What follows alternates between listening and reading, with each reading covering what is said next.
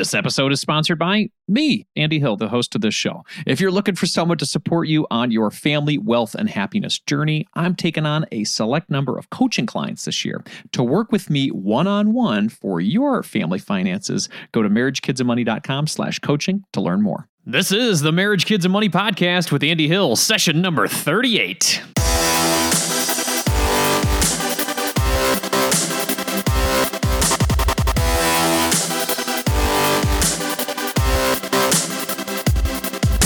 This show is dedicated to helping you strengthen your family tree and live financially free. Thanks for listening today, everybody.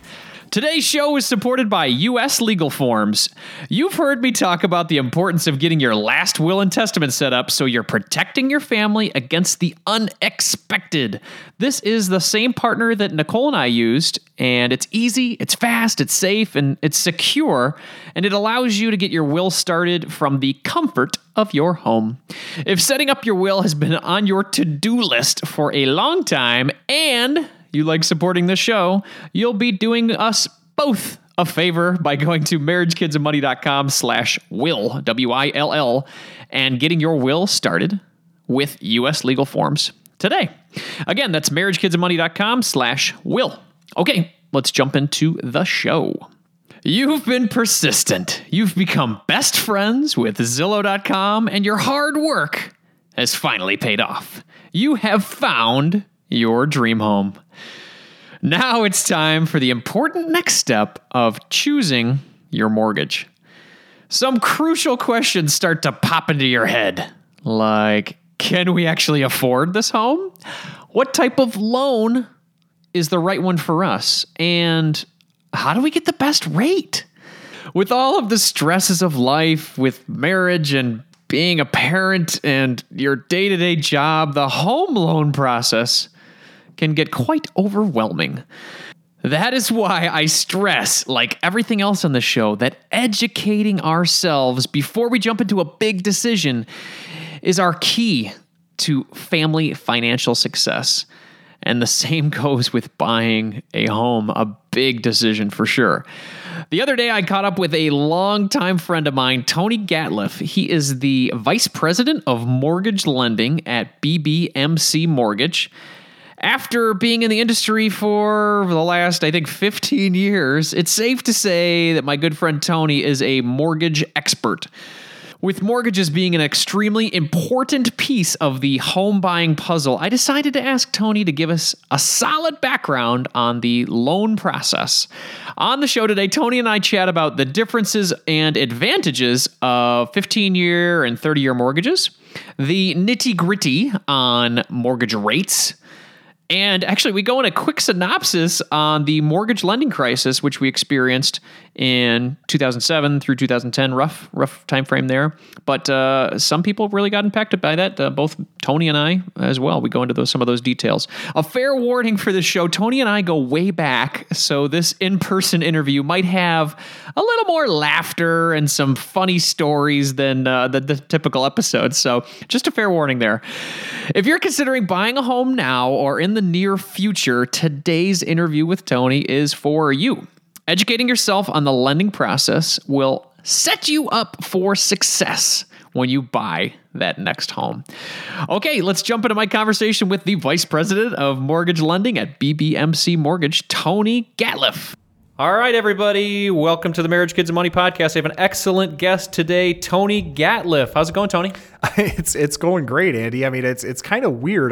Now, do you go by Andy on the podcast? I go by Andy. Okay, all right. I do. Okay, yeah. I like that. Just like that. High school, buddy. I like that. I was going to say, I didn't know if I had to call you like officially Andrew. Or no. I didn't change my name for it. I went straight up. I know there's a lot of people in the personal finance community go by the pseudonyms or some mystery name. I just went straight up, and maybe that wasn't the smart thing to do. I have no idea. Maybe I'll find out. No, I think Andy Hill. It's like a good Don Draper type of Mad Men name. Yeah. Andy Hill. Or it's a short like NASCAR name. Andy Hill. You know, whatever. Something to remember by. Here comes around the turn. Here comes Andy Hill. That's right. Yeah.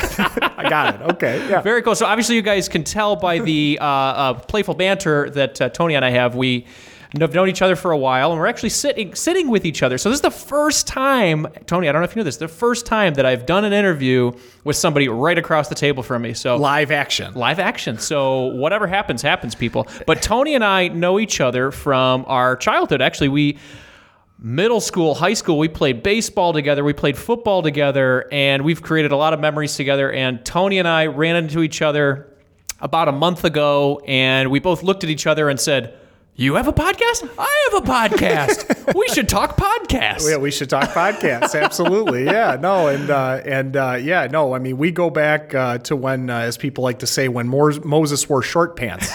So that was quite a while ago. I mean, we're talking late 80s, early 90s here, folks. Absolutely, man. Absolutely. Yeah, Tears for Fears was topping the charts. MC Hammer was all the rage, and we were playing Little League Baseball together. So. Absolutely, man. And Tony, not only does he have a great podcast, which we'll get into a little bit, but he's a mortgage industry veteran. So what I wanted to do is invite Tony on the show to talk to us about mortgages today, because obviously with the historic low rates and everything that's going on in the home buying industry, or home buying in general, no matter where you are across the country, there's a fever for homes going on right now. We want to help people take advantage of that. There's a fever, and the cure for it is not more cowbell. It is, in fact, finding a home that is for sale. There you go. There you go. Absolutely. That's you can't find anything, right? No, you exactly. can't. You can't. That's absolutely true. And so yeah. No, I'm very happy to be here. I love the fact that you have this Marriage, Kids, and Money podcast because, and I'm going to tell this story. I have to tell this story because I would be remiss not to tell it on this podcast. So when we were in high school, I don't know if you remember this. Oh, here we go. We got, I had a job valeting for company Vantage Valet. And if you recall, I came home one night, like after a football practice or something, and we were all out partying.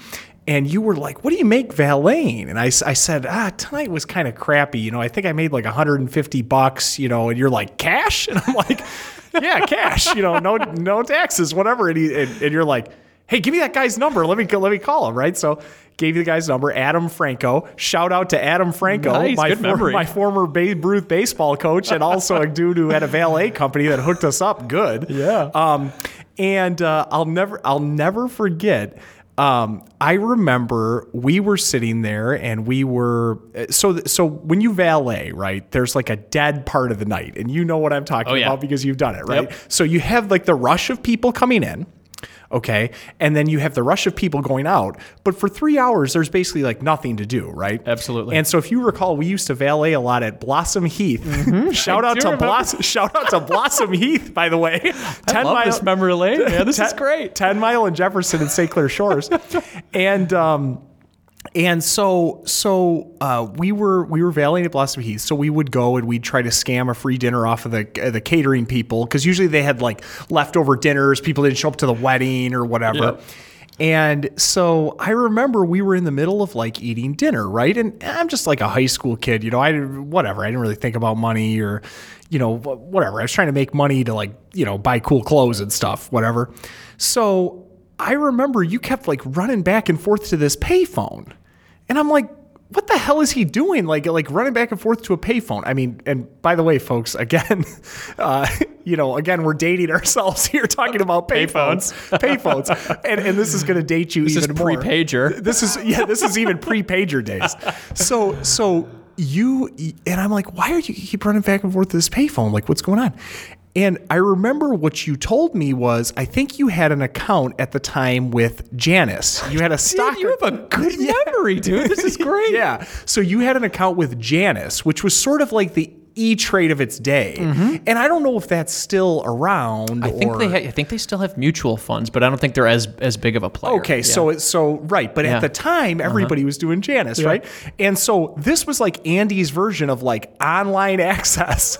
Was he would go to a payphone, he would dial an 800 number, And then they would say, put in your account number and the last 4 of your social or whatever. And then they would like read you like the stats of your account. Your account did this today. It did that. It whatever. And you were like 16 years old and in high school, and you're like into like financial planning. And I'm thinking to myself, again, I don't remember the exact numbers or whatever, but I remember being like I remember asking you, being like, how much you got in this account? And you were like, yeah, I got like $16,000. And I'm like, you're in high school. like you got enough money to buy like a respectable new car at that time, and whatever. But I just remember that. And I remember you saying something to me, like, you were like, you got to save your money. You got to save your money. You got to save your money. I'm thinking to myself, like, yeah, it's a little early for that, I think. But I guess it's never too early, when you talk about the time value of money and all that. I absolutely love that you remember that story, man. I remember doing those things, but I don't specifically remember running to the payphone. But I do remember the Janus account.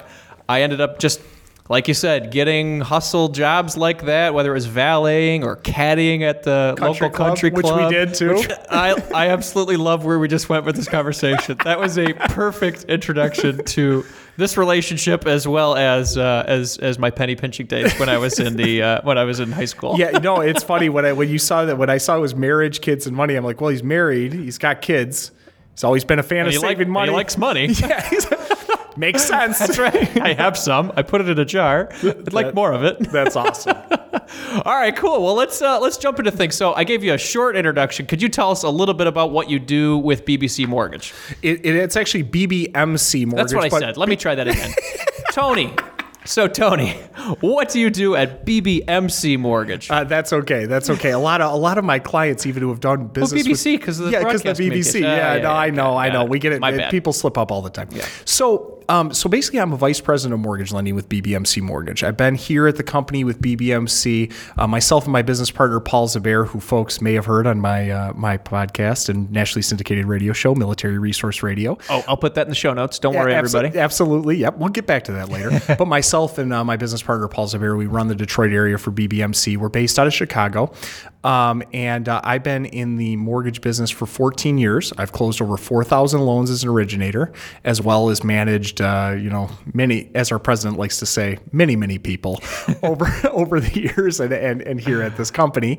And, like I say, one of our big passions at BBMC Mortgages are veterans, and we're veteran owned and operated, and we really care in regards to making sure that these veterans get taken care of properly.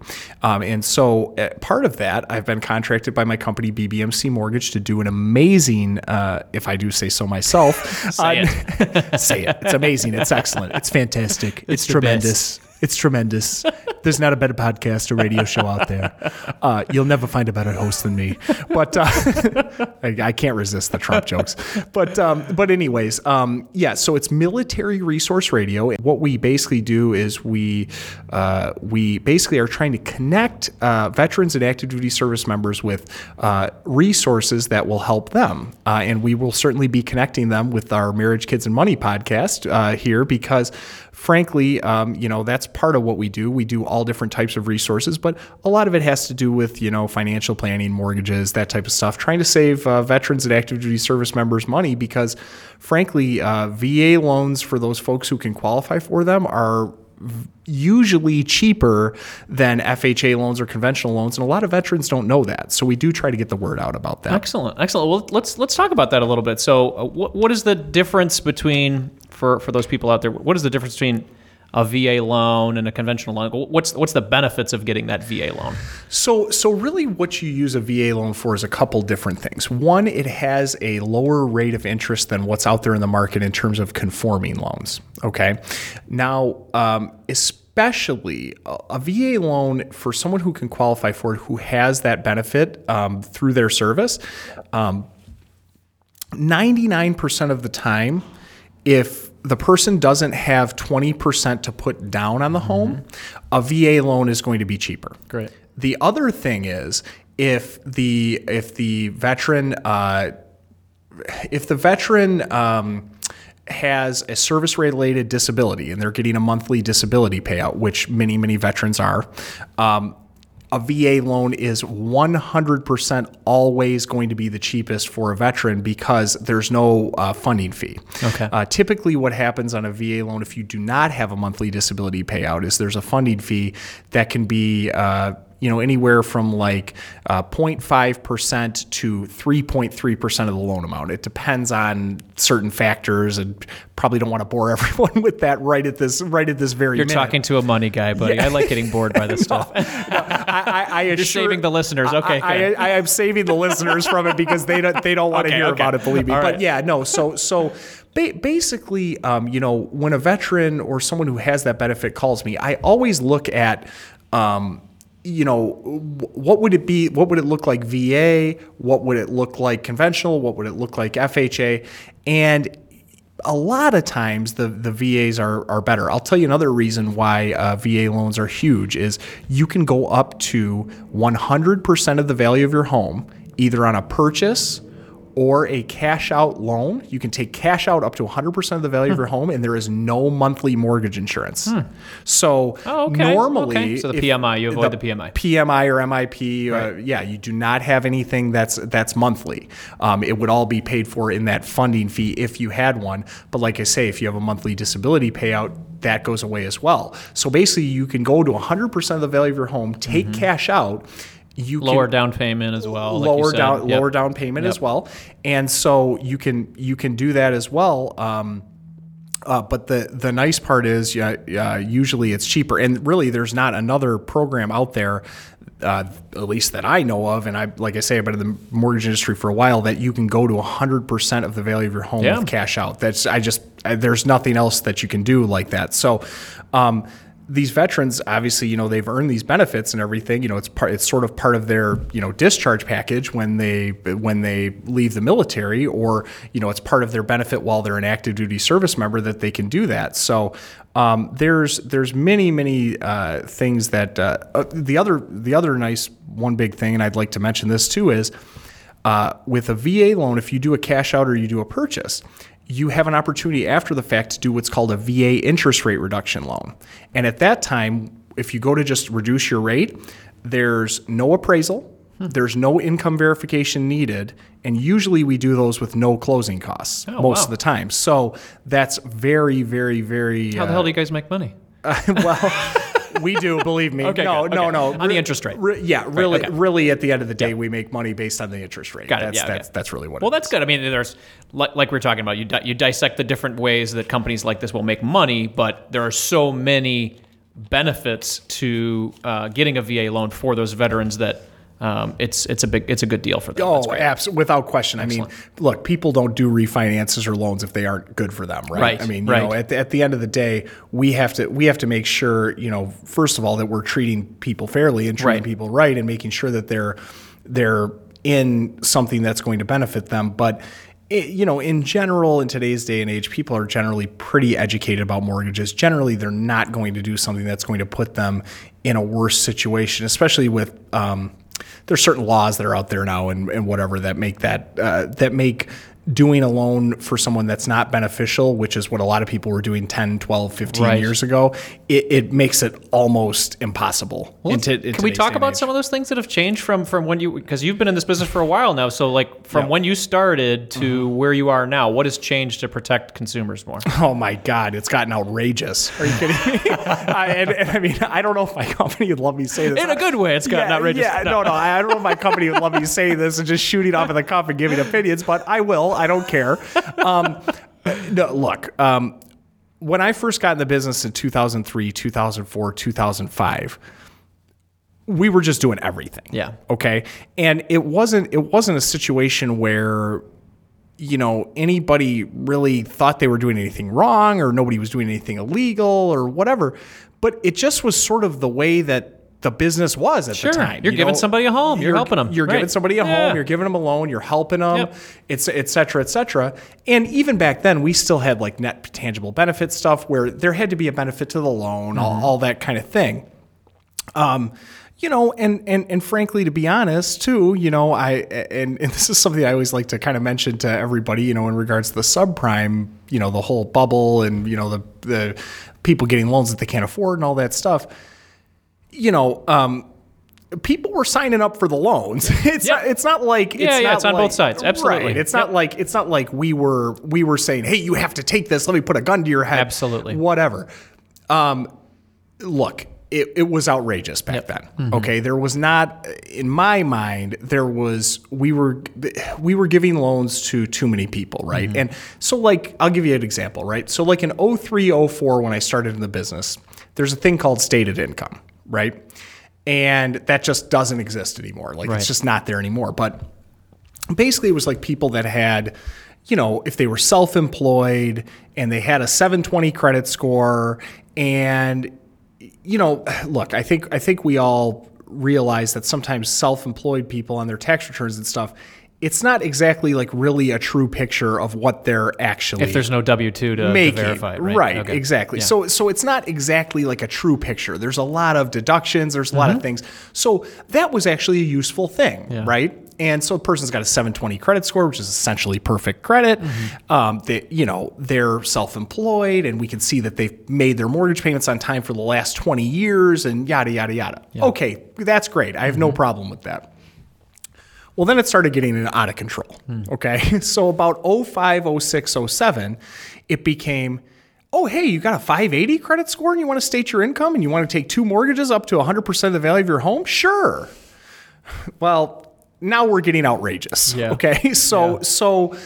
And frankly, I worked at a place, to be totally honest with you, I started out in the business at Quicken Loans.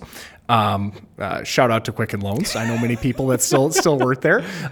Great company, nice people, whatever, not a bad place. But they weren't always, they were pretty much like an up the middle lender. Not a lot of subprime stuff. We had some of it, but not a ton. Yeah. But then at that time, you had other companies that realized that these subprime loans were actually more profitable, right? Yep. And so at that time, those products started coming out, and these folks started jumping on it, and that's all they wanted to do was do subprime loans. Yep. And they're putting people in subprime loans that didn't even need to be there, that could have qualified for a conventional loan, et cetera, et cetera, et cetera. Could you help people understand what is a subprime loan? What does that mean? So when people use that term all the time, they have no idea what it means. Oh, it's a subprime loan. It was the crisis. What does that even mean? Right. What does it mean? Right. Yeah. So there's multiple different types of loans, right? So you have VA loans, you have FHA loans, which are guaranteed directly by HUD with the federal government. Okay, so they really have to get an insurance policy through HUD or through the VA to originate the loan and be able to sell it on the secondary market. Then you have conventional or conforming loans. Okay, which is anything that's backed by Fannie Mae or Freddie Mac. Okay, now Fannie Mae and Freddie Mac. They've sort of gone through some transitions where they were private and now they're kind of public and sort of private, and that's a whole other thing. We could go into that for like 30, 45 minutes, but that's when people say conventional or conforming. It's something that's backed by Fannie Mae or Freddie Mac. Okay. Now, gigantic companies or government-sponsored entities. Government-sponsored entities that have a bunch of money that loan people money. What they really are is insurance companies. Okay. And so what they do is a bank like, let's say ABC Bank, they underwrite a loan in accordance with Fannie Mae or Freddie Mac standards. What they do is they take out an insurance policy. Okay. And it basically says, hey, Andy, we'll give you this loan, but Freddie Mac and Fannie Mae, if Andy doesn't pay, you owe us. You're making us whole. Got it. And so we're paying you an insurance policy to do that. Got it. Do those insurance policies ever get paid out? Not without a fight. I'll tell you that. No, they do. But obviously these are things that, claims are made and it's litigation and it's I'm sorry. I keep asking you questions. You were on subprime and I interrupted you. Go ahead. So that's okay. So then the next type of loan would be either non-conforming, or some people would say shorthand subprime, which means that it's not backed or insured by anybody. Okay. The bank is simply making the loan and they're accepting all the risk for it. Okay. Now, typically when you would say non-conforming, you hear people kind of use it in two different connotations, right? One is jumbo, which is like a good connotation, right? Like you have a big loan and it's a jumbo. Some marketing department made up that term. Exactly. Jumbo loans, right? And then subprime loans, it's like bad. Yeah. Those were bad. Those were bad. Well, it's really the same thing. Same thing. Okay. Okay. It's just Okay. it's just on one, the underwriting standards are very, very difficult and it has a very good rate of interest. Okay.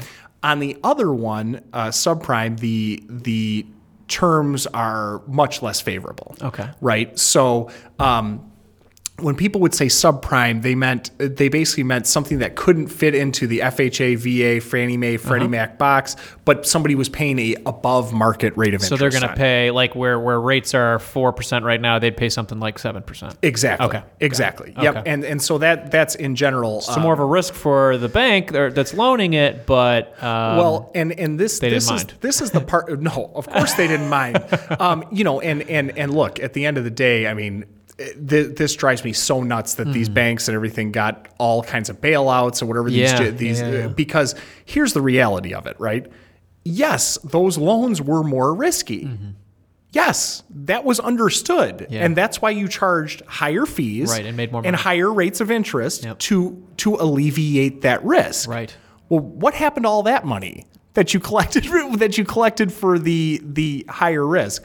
Well, it lined all the executives' pockets, and then it was gone. And then it's like, well, we don't have any more money left. Like, what are you going to do? They can't personally go after the CEO of Washington Mutual and say, you owe us $47 million or whatever it is, because he took it as compensation. Yeah. At that point, it's just like, well, the business is done. What do you want me to do? Wow. And so kind of that's it's a much longer story than that. I really appreciate how you explained that, though, because yeah, man, a lot of people went through 2008, 2009 with this everything that happened, and they'll say, well, it's because of the subprime loan crisis, and they don't really know what that means. Now we have a lot more insight into Now it. you have a little bit more insight. I mean, again, this is something we could talk for hours about, but that's a decent baseline. Well, I appreciate that, and that's exactly what we're doing here. We want people to be educated, and especially if they're going to be approaching a new home. We got crazy home buying season right now. There's no inventory, especially in Metro Detroit where we are.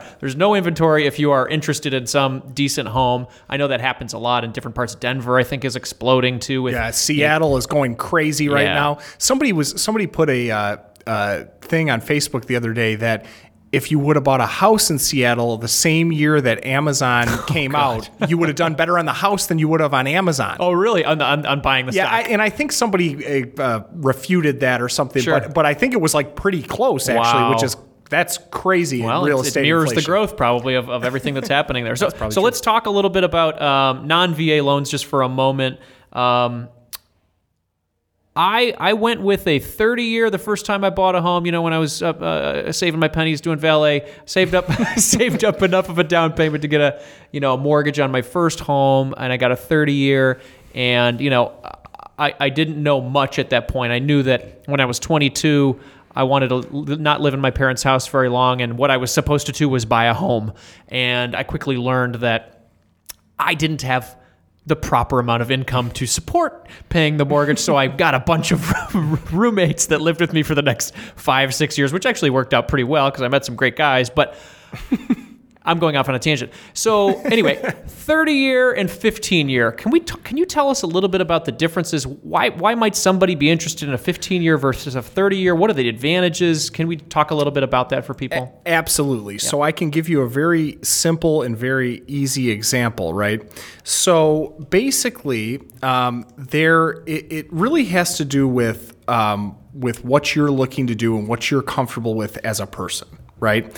And so the first thing I always tell everybody is, hey, look, you will absolutely spend less money the lower that your term is. That is a fact. Yep. Okay? That is an absolute mathematical fact. It is not going to change. But the reality of the situation is you also have to be able to afford your payment. And so the biggest thing that I always tell people is like, you don't want to be cash strapped, right? Like that feeling that you're talking about where it's like, oh my God, like whatever. Could you imagine if you would have taken a 15 at that time? No way. Right. Exactly. You would have been, Absolutely. and whatever amount of principal that you would have paid down in that 6-year period of time or whatever wouldn't have been worth it with the night sweats that you would have been having through your pillow. That's right. Thinking like, oh my God, how do I pay this or whatever. Right. So but just to give you an example, right? So let's say just take two of the exact same loans, right? They're both $300,000, right? And So let's say the 30 years at 4%, right? Okay, so a 30 years at 4%. Hold on one second. Okay, perfect. We're doing the real numbers. We're doing the real numbers right now, people. It's going to be good. Okay, it's going to be fantastic. So a 30-year, your payment would be $1,432, right? $300,000 loan, 30-year, 4%, right? No insurance, no taxes. No insurance, no taxes. Yep. $1,432. The first month on a 30-year, you're going to pay $432 towards your principal. You're going to pay $1,000 in interest. Okay. Now, 15 years are always at a little bit lower of a rate. So let's say a 15 years at 3.5, right? Well, on that, your payment is certainly going to be higher, right? It's going to be $2,144. Okay. Woo. So yeah, that's a spicy meatball. But let me ask you this question: you're paying off the home in half the period of time. Is 1438 times 2 more or less than 2144? Whoa, do that again. Say it again. 1438 times 2. Yes. Which would be roughly what, $2,900, $2,900. Yep. Okay. This is only 2144. Yes. And it gets you paid off in half the amount of time. Yes. Right? So you can see there's an advantage to that. On this one, 15-year, first month, you're paying $1,269 in principal, and you're paying only $875 in interest. Yeah, big difference. So the interest is obviously a little lower because you get a lower on the rate. But what a 15-year ultimately does is it forces you to pay down the principal, and you pay it down at such a quick clip, you wouldn't even believe it. Right. Like I had my rental and my home, my regular home, on 30 years for years, right? I just switched the rental over to a 10, and I just switched the 15-year over to a just switch the primary over to a 15-year. And it is unbelievable how quick the overall principal. It's unbelievable. Yeah. And like you check your online account and you're like, can that be right? Right. You're like, did somebody like accidentally pay or Absolutely. whatever? But no, it's look, if you can afford the payment, whatever the lowest term that you can do is certainly going to save you money over the life of the loan. But you also have to look at things like how much are you saving? How much are you saving in your retirement? Because there's time value of money to that too. Absolutely. And with as low as rates are right now, you have mortgages which are all tax deductible, right? So let's say that 15-year, 300,000 15-year at 3.5, right? Well, really with the tax deduction, you're really paying 2.5. Okay. Yeah. Right? Yep. So, or whatever it is, some amount less than that, right? But what you can do is you can take that extra money that you were going to pay on a monthly basis on a 15-year, and you can put that in a separate account and maybe make, right now in the economy, you're probably making 7-8% on stocks right now, right? So now you've got a spread between 7 and 8% and 2.5 or whatever it is. So right now, it's not a bad idea to do that either. It just, really at the end of the day, people have all kinds of different ways that they're trying to get financially ahead. And to me, it's always like there's no one right or wrong way because like I understand when I talk to people, right? Like there's a human element to this, right? There's a human element to this, which is, yes, technically, if you want to save the most amount of money, let's live in an outhouse, have one T-shirt and one pair of tiny jeans. home. Those are in vogue. Those things, right? No, those actually look pretty cool. Those don't look like outhouses, I gotta say. But yeah, no, there's a human element, and you also do have to enjoy your life, right?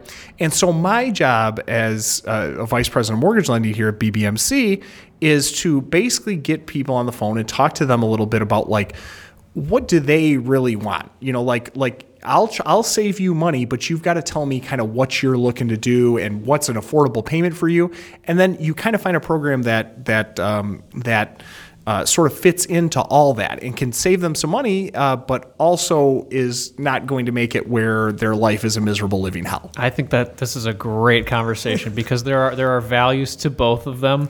One's not right, one's not wrong. It fits for people's personal situation. That's what personal finance is. It's personal.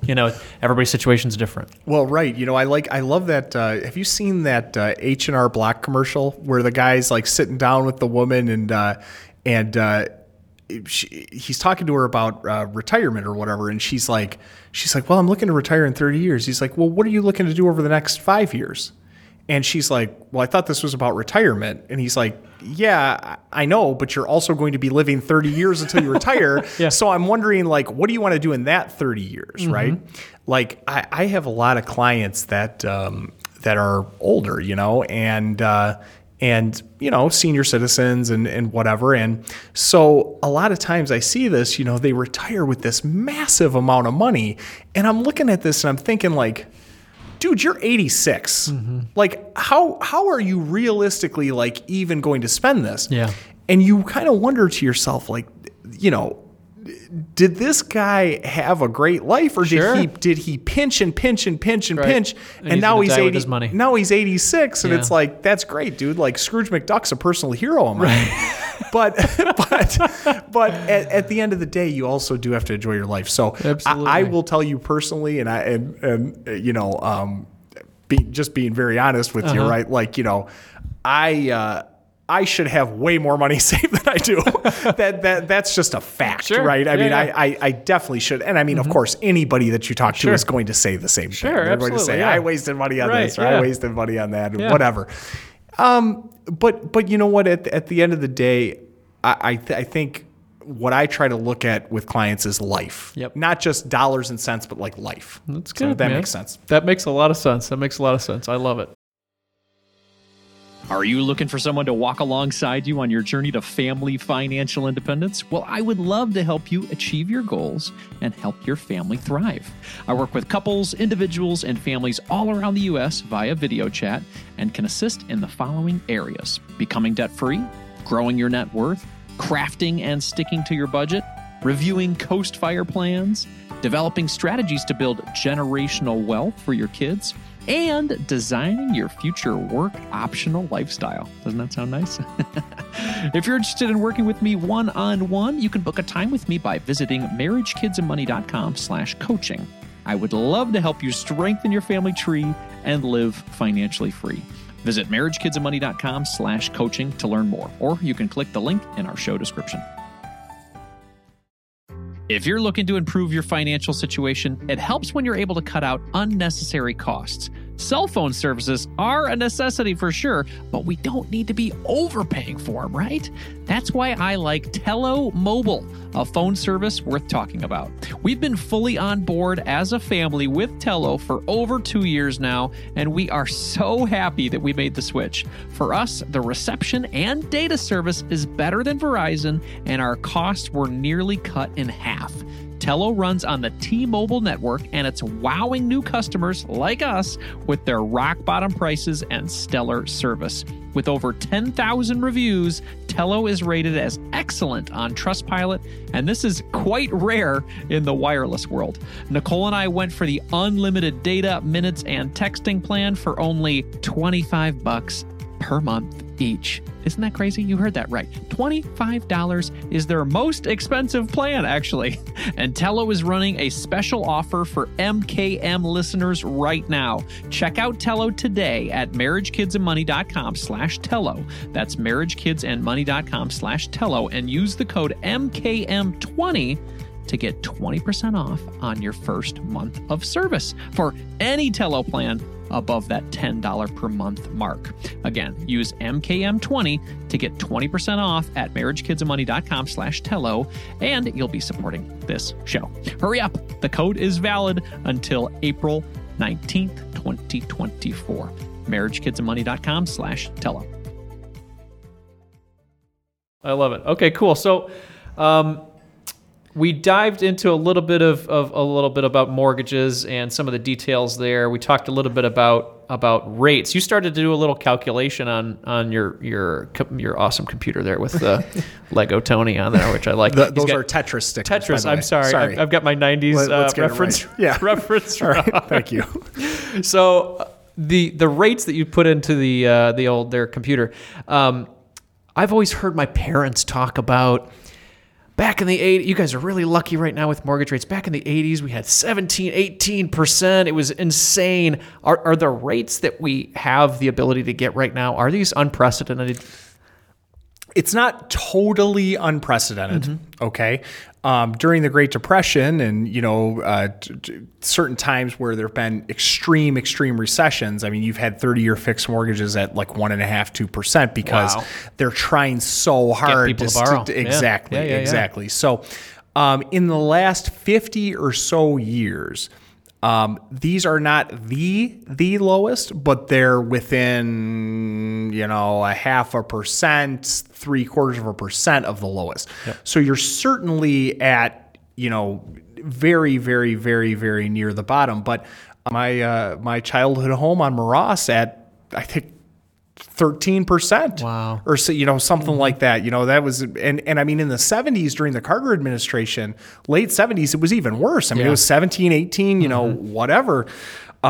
So yeah, the answer is yes. These are close to unprecedented. But to be very honest and blunt about it, it's going to be very tough for our economy when rates do go up because eventually they have to and eventually they will. They've been saying this for the last 10 years at this point. The day that I started at Quicken Loans in 2003, rates were at 7.25%. And people were going ballistic about how awesome it was. At that time, we were taking people from 10 to 9 to 8 to 7, and whatever. But at this point, the thing that I worry about for the housing market is that everyone's so addicted to cheap money. Yeah. Right. And so think about this, right? Like I've got on my 15-year on my primary, I've got 2.875. On the other one, I've got 3.3 because it's investment property or whatever. Could you imagine saying to somebody that has a mortgage at 2.875%, like their wife coming to them and saying, honey, the kitchen's a little small. I think we need to buy a new place. And it's like, no, we effing do not because rates are at 15% and we're at 3 right now. Right. So I think that to me is what concerns me. Okay. So where do you think that? So based on the news that you've been hearing and the way that the Fed is coming back, how quickly are these rates going to go up? Do we need to be jumping on these rates right now? What do you think?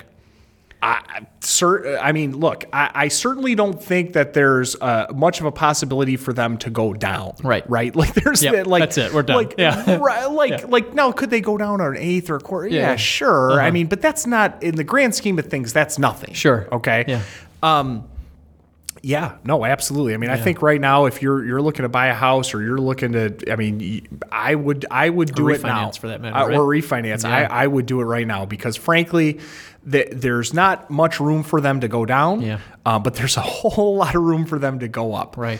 When does it make sense to do a refi and when doesn't it make sense? I know there are closing costs that come with that. You got to balance how long you're going to be in the home. Can you talk about that a little bit? It's all about looking at the individual situation, right? Like you have people that say these hard and fast rules like, oh, if you're not going down by a full percent, it doesn't make sense. Well, that's just garbage, okay? Because there's some, depending on the loan size, depending on the state that you're in, like to close a loan in North Carolina costs $1,600. To close a loan in certain counties in Florida costs $13,000. Wow. So it's there's a large variance in, what makes sense based on, many other factors. Honestly, really, it's just about, talking to someone who's a real pro that knows what they're doing. And then you can sort of analyze the numbers, right? And a lot of it does depend, too, on how long you're going to be in the home. A lot of times what I do with my clients is if they're saying, like, I'm not sure, I might sell next year, I might be here for 30 years. A lot of it, the easiest way to do that, frankly, is to do a zero closing cost loan where maybe the market rate is 4%. Right? This person's at 5%, but you maybe give them 4.25% and you pay all their closing costs. Oh, okay. So that way they're saving 0.75 of a point in interest. They're not investing anything into it, and they're saving 0.75 of a point in interest in the first day. Right. So there's no hurdle to get over. So if they did sell in 3 months, at least they haven't lost anything. Absolutely. That's a great point. Right. So for me, that's kind of what I do. Now, certainly, when somebody's paying your closing costs, is the rate going to be a little higher? Yes, it has to be absorbed in the rate. Yeah. But it again depends on everybody's personal situation. Then you have other people that are like, this is the home I'm going to be in. I'm never going to change anything.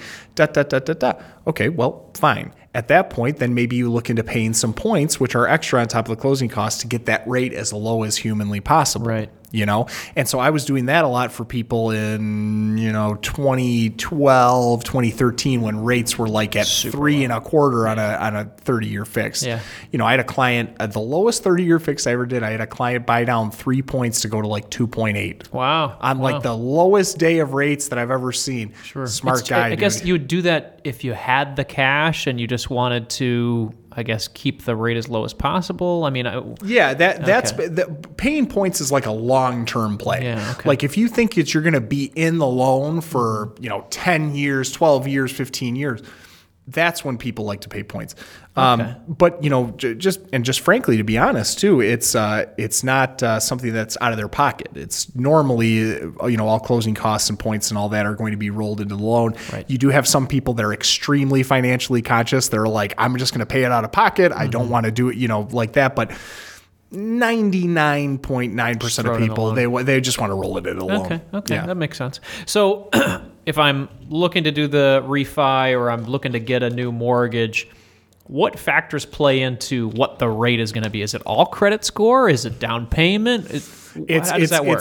So the factors that are really going to be in terms of loan, what loan that you get, right, are going to be credit score, how much equity or down payment you have in the home. As well, debt to income ratio is going to be one that's going to dictate maybe what type of loan that you can go into. So therefore, it's going to sort of dictate your rate. Those are really, as well, states and counties too. Like certain investors don't go in certain states, don't go in certain counties, et cetera, too. So there is a little bit of a pricing differential based on states and counties and all that kind of stuff too. As well, there's loan limitations based on counties, and that's a whole other thing we get in, which is boring. But anyway, I seem to ask the questions that's boring. Boring you're asking the most technical questions. Because I'm so interested in it. The real thing about this podcast is that yes, I'm doing my best to help everybody else learn, but really I'm being selfish and trying to help myself learn a little bit more too. Yourself. Yeah, absolutely. No, man, it's absolutely it is a tricky industry. There's a lot of things that go into it, but year after year, I always tell people, like, I'm always like, there's literally not much that surprises me anymore. Yeah. Like there's almost nothing that I can run into now that I haven't run into previously. Actually, this weekend I had a little something that I was like, well, I just genuinely don't know how to handle that. Like it has never come up in 4,000 loans or 14 years. But no, most of the time, mortgages aren't brain surgery. Sure. A lot of it's just common sense. Well, that's good. Well, we're helping people with that common sense today. So Nicole and I are going to consider getting into rental properties. Maybe probably next year or the year after that. We're trying to save up our valet pennies right now to make that happen.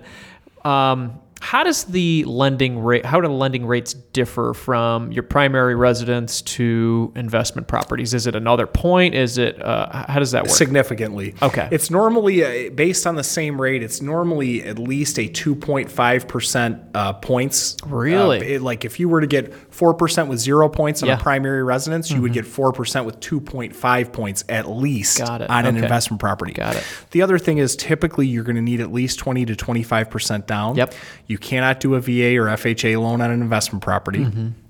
Really, the only there are some non-conforming lenders that do them, but the rates are going to be even more so, high. But you want to optimally, do 20% down, and you can do a conforming loan. Okay. So if there was like in our $300,000 example, let's say we're doing the 30-year and that was at 4%. If I was doing a $300,000 investment property, which I sure as hell will not be, what would that rate be? Would that be like a 5%? no, or 6%? if it was like the same points and whatever, Yeah. it might be It might be 0.5%, but that depends on the pricing sheet for that day. It's not always uniform every single day. Some days, but I'm not paying 5% more in order to get a loan. No, it's within the same. It's within the same type of deal. Now, most of my clients, I will tell you, do not consider it negligible. They're usually it is hundreds of thousands of dollars. No, but they are usually they're usually understanding. But they're like, man, that much? And it's like, yeah, it is what it is. I mean, but it's because there's an increased risk for the lender. Absolutely, and it's an increased risk for Fannie Mae and Freddie Mac because during that subprime, that was the thing that they really got burned on was investment properties and second homes. Most people, they want to keep a roof over their head, right? So like no matter what, they're going to fight to pay their mortgage, right?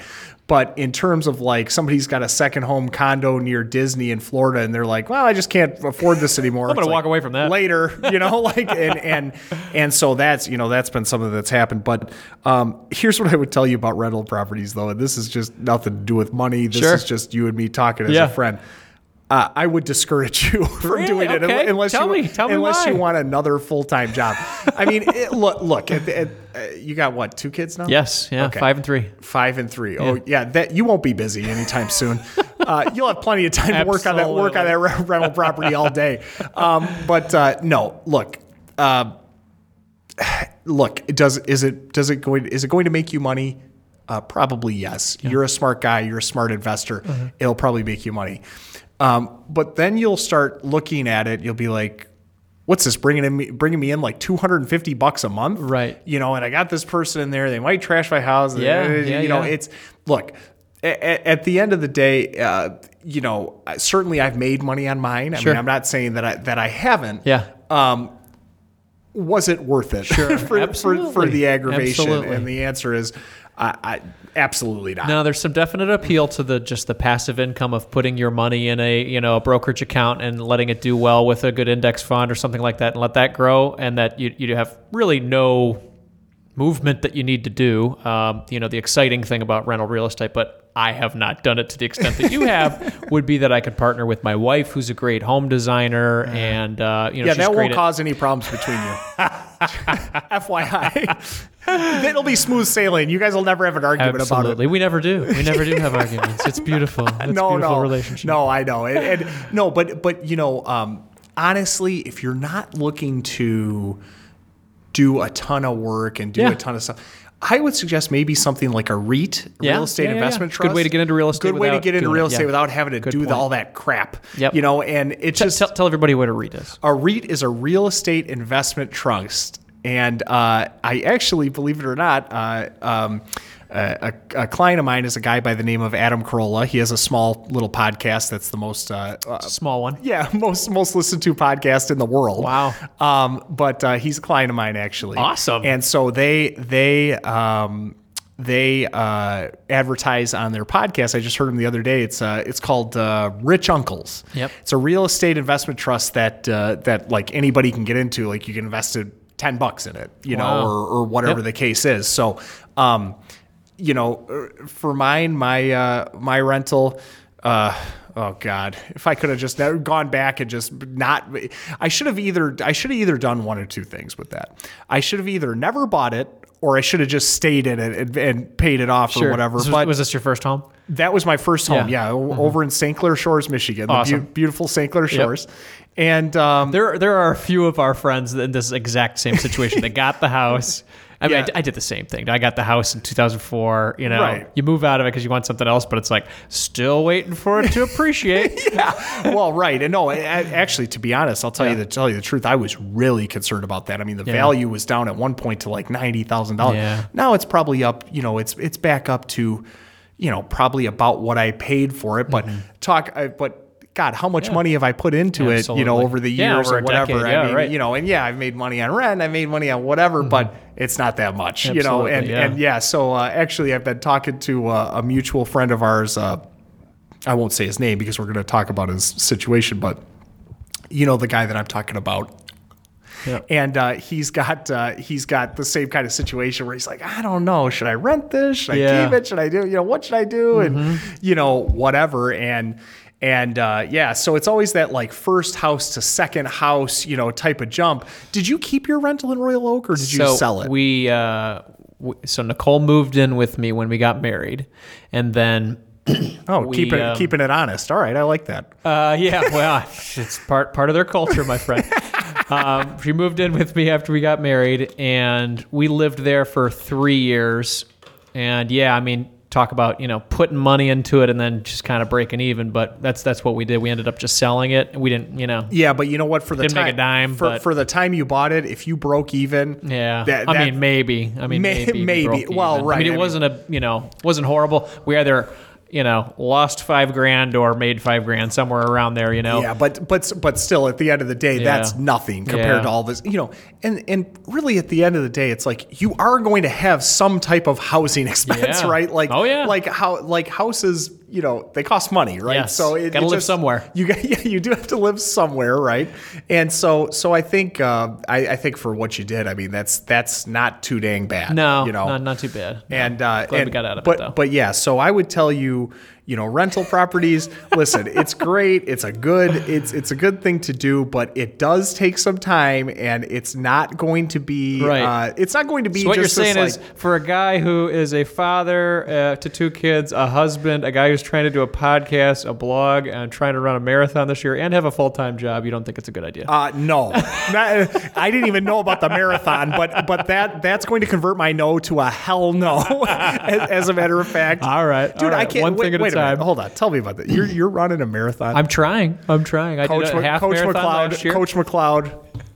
God bless R.I.P. his soul. Yeah, Coach McLeod would be very proud of that. He would. All those down ups have finally converted over to something useful. Yeah, no, that's awesome, man. Well, let's wrap it up. I want to understand. You had mentioned that you guys are really into supporting our nation's veterans and active duty service members. I was reading on your website about the Patriots Charity Initiative. Sounds like a really great program. Can you tell us a little bit about that? Absolutely. So Patriots Charity Initiative is something that we're really, really proud of at BBMC. And basically, here's how this works. What we do is each funded loan's proceeds doesn't have to be a VA loan. It can be conventional, FHA, non-conforming, any of the loans that we do. Each client is given a form at closing to donate $150 of not their money, but BBMC's money to one of 4 different veteran charities. Okay. And so the client gets to select which charity it goes to, but it's not their money. It's kind of funny too. I actually had a client call me at tax time last year and be like, "Hey, can I get a receipt for that?" And it's like, dude, it wasn't even your money. It's like, are you serious right now? Like, no, you're not getting a tax receipt. Like, come on. That's great. Dude, that was low. When he called me, I was like, that's a little, anyways. Just thinking of all the angles. Yeah, right. Like, I get it. People are trying to save money on their taxes, but come on, you knew that wasn't your money. But anyways, so the companies, the organizations we work with, they're not companies, they're charities, but it's Headstrong, which Headstrong specifically specializes in Iraq and Afghanistan veterans with PTSD. It's cost-free, stigma-free, bureaucracy-free mental health for these folks. That's great. And all they got to do is call, and they're put 24-hour helpline. They're put in touch with a psychologist in their area right the same day, because a lot of times what happens is these guys go to the VA and stuff, and it ends up being like this situation where it's like, oh, you're suicidal? Okay, we'll talk to you in a month. Yeah. And it's like, no, a month's not what you need. A month is not going to do it. Yeah. Like that's not how it works. So, that's one of ours, and that's a huge one that I just absolutely love and that I'm very, very passionate about. The other ones are the Mission Continues, which they kind of serve as a framework for United States military veterans to deploy in community service, tackling issues ranging from chronic homelessness, ending hunger. It's great for veterans in their little local area to get together and sort of do something that's rewarding to the veteran, right? Mm-hmm. And so when veterans are used to serving, right? Yep. So when they're serving someone else, they're happy, and so that's kind of what the Mission Continues does. And then you have also the USO, which the USO, I'm sure you know from like the Bob Hope shows. Yep. And like USO show. Exactly. USO shows. And so we actually, two of our executives, Alana Ross and Todd Jones, actually just got back on a trip through the Middle East with the USO that BBMC kind of partially sponsored. It sent care packages and all that kind of stuff. And so the USO really, what they do, I mean, everybody's, the shows and the comedians and all that, but what they really do is they're trying to bring a slice of America and keep people in touch with America when they're overseas. Yeah. And it's just like, hey, I know you're on a military base, but like we're thinking about you at home, and that's a big thing. They also have like these great little things in airports where veterans or anybody who's an active duty service member can come and like take a nap, rest, get water, get drinks and, whatever, just kind of take a load off. Or like sometimes people, a veteran will miss a flight or they'll need a hotel room or whatever. USO can help them with that, So we work with the USO Illinois, primarily a woman named Allison Rubel. She's great, but National USO is also one of our organizations. So it's just amazing stuff that we're doing. I'm really, really proud because, BBMC has donated, I want to say, the current count, I got it right here, over $1.5 million since January of 2015 to these veterans. So that's great, man. Great. Yeah, no, I'm very proud. And I mean, it's one of the things that we do at BBMC that, I think is a great thing. And I always tell people, when you're doing business with us, you're doing well and you're also doing good. Absolutely. And so it's a big thing for me. So I guess if you are a veteran or you love your nation's veterans, or not even just veterans, active duty service members as well, in the situation, consider Mr. Gatliff here. Not only for his charm and his wit, but to support your nation's veterans. Absolutely, folks. And look, again, I'll give my number out there again. If anyone, needs, any advice, mortgages, real estate, or, hey, you just want to call and talk to me because I'm a cool guy. Absolutely. Whatever, give me a call. 248-438-5542. Again, that's Tony Gatliff, Vice President of Mortgage Lending with BBMC Mortgage.